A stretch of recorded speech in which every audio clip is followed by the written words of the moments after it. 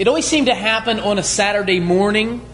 My brother and I could remember us running down the stairs, heading out. It'd be one of those nice, warm summer mornings where we're running out. We got a football to play, or baseball, or going bike riding, or something like that. And my mother would sometimes, at the bottom of the stairs, she would catch us. And she would ask a completely, patently absurd question. You probably remember this question from your own childhood. You're running out the door, and she would say a question to us like, "Is your room clean?" What? I mean, where does that come from? It was like completely without warning.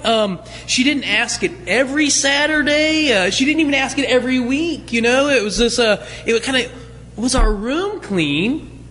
Of course, our room wasn't clean. I mean, did she confuse us with somebody else? I mean, we were looking around. I remember, and no, our room's not clean. But Mother, please, there are things to do. There are footballs flying in the air right now. There are teams being chosen.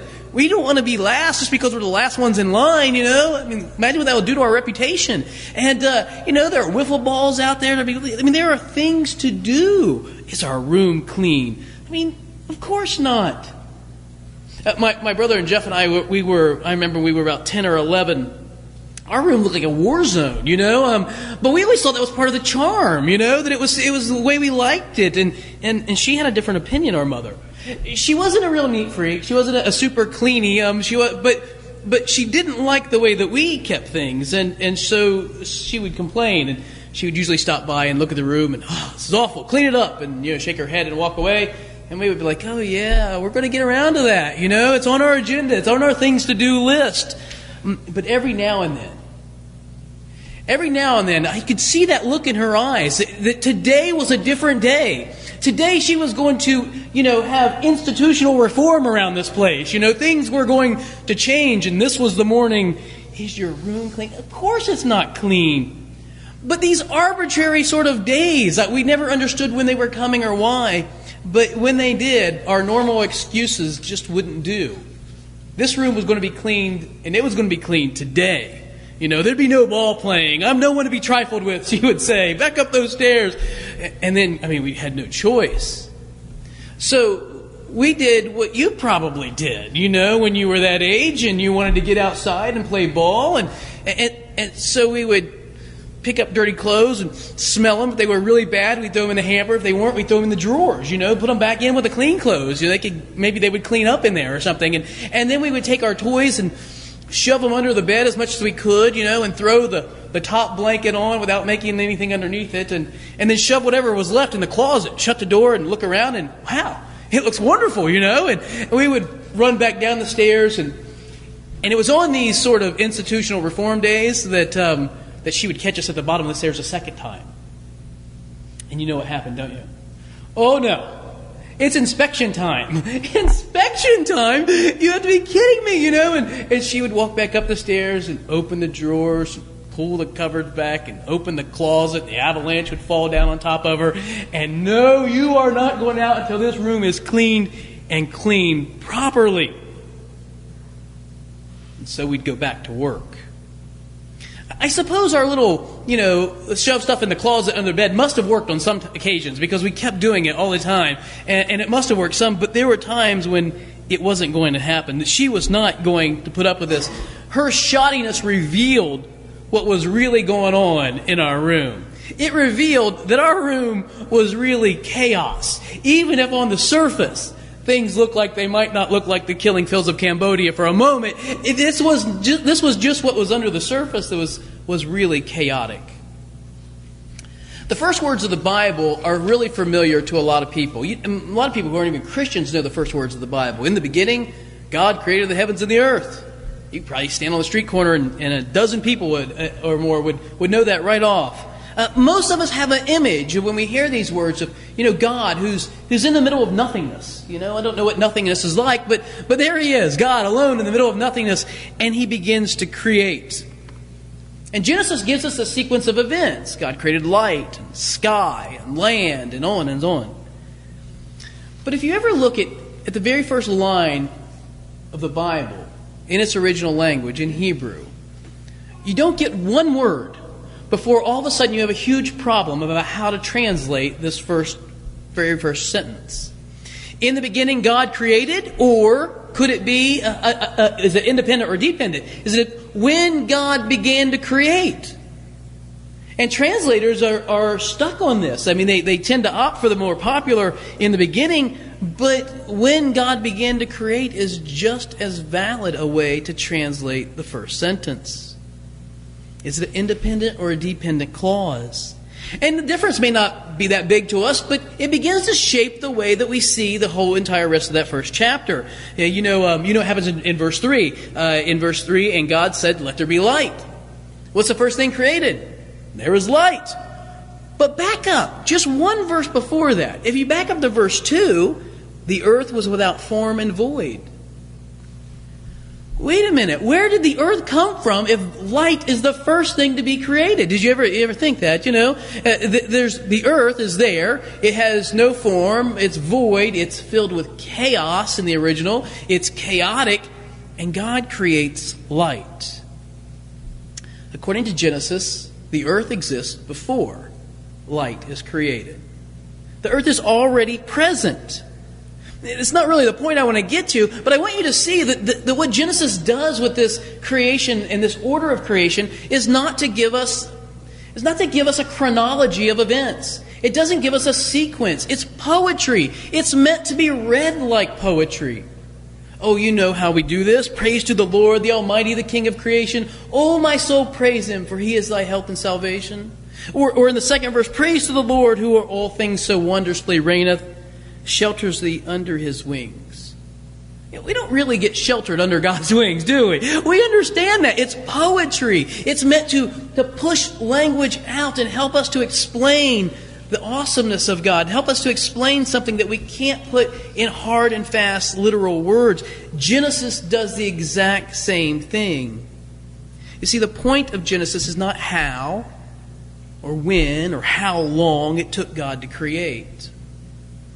It might surprise you because you know that I tend to be very conservative in sort of thinking and orthodoxy and all those. I cherish those values. But the point of Genesis isn't that we take this Bible into a science class to prove, that whatever is being said by scientists isn't right. That's not the job of Genesis. Genesis was written long before any of those questions were even up. The point of Genesis is that God enters into an inhospitable place and makes it habitable. God enters into chaos and turns it into a place that can be welcoming. In Genesis, actually what you have is on day 1 you have light. On day 2 you have sky. On day 3 you have land. And if you looked at this like at a chart, day 1 up here, day 2, day 3, day 4, guess what you have on day 4? You have luminaries. You have light, and then you have things that put forth light. In day 2 you have sky, and then you have birds of the air. You have an environment, and then you have its inhabitant. And then you have land, and at last you have people. The days of creation are set up to say, look, God creates an environment that was at first inhospitable, and He makes it habitable. He brings order where there was chaos. He changes the thing that is bad and makes it good. Today is Baptism of the Lord Sunday. It's a day in church history that if we could forget it, we would, because we don't know what to do with this. How do you explain that Jesus was baptized? Jesus goes to John and is baptized. There's so much trouble. Here's the problem. It's mentioned explicitly in 3 of the Gospels, and it's intimated in the 4th. So you can't get away from it. You have to deal with it. And the church has struggled with this for many years. But here's what I think it says to us. It says, first of all, that Jesus identifies with us. He identifies with us, sinful human people, frail, broken, full of all kinds of problems. But it also says this, that He not only identifies with us, He takes the initiative. God moves into our neighborhood when we didn't even know there was a house being built. He's the one who shows up on our doorstep when we didn't even know that we needed someone to come see us. God moves in and moves toward us, always moving toward us. And I think that's what Genesis 1 is about as well. That God is moving towards us. The last part of creation. What's the final part of creation? Genesis chapter 1? The creation of humans. As if God is saying, all this environment was created just for you. I used to teach Genesis at the university, and I used to talk to students about, imagine someday when you get married, and imagine you get married, and then a couple years later you're going to have a baby. What do? And they, you make a nursery, and you paint it, and you put a bed up, and you go through all these things long before the baby gets there, right? If it was up to dads, it wouldn't be. But moms, they get things ready, right? We're like, well, maybe we'll figure this thing out along the way. But no, not moms. They're making this environment. They're getting things ready so that when this baby arrives, this environment is ready for it. It's hospitable. They take what was a great exercise room and turn it into a nursery. They take a chaos and turn it into order. God enters into our chaos. He acts. Our lives are like little boys who don't really, care for their bedroom. We don't mean to be messy. We just are, right? And all of a sudden one day we're like, oh my goodness, the clutter around here. Look at the clutter in our lives. How did this happen? And try to straighten it up, and we pull the blankets down and, shove stuff in the closet and hide it under the bed and pretend like everything's great, and it's not. The chaos remains. And God enters into our chaos, and He brings order. There's a story about these scientists who were studying how long rats would continue to swim in water before they would give up and drown. And so they went through all these different kinds of rats, and apparently the Norwegian rats, the Viking rats, are the tough ones, They would put them in like a tub of water, and they would swim for like 7 hours. And then they would, 7 hours, a long time, they would finally give up and die. But they tried something with these really tough Norwegian rats. They let them swim for 7 hours, and just at the very last minute, they plucked them up out of the water. And they gave them a minute to rest, and then they put them back in. Just out of the water a little bit, and then right back in. And they found that these rats who were plucked up out of the water would swim 20 hours compared to just 7. And they begin to think, it seems like if they have just a little bit of hope, these Viking rats will just keep right on swimming. Keep swimming and swimming and swimming. And the Lord Jesus was baptized. And He moves into our neighborhood. And He gives us hope. He gives us hope more than just to pluck us out and say, oh, keep on going. But He gives us hope every day. Every day, it's God who enters into our chaos and says, but I can straighten this up. I can make this orderly. I can make this right. And He does it without us ever asking. Because He loves us and He wants us. He wants us to be fulfilled and happy and all the things that we long for. He wants that for us even more than we want that. Because He knows us. He made us for Himself. And I think that's really, really good news.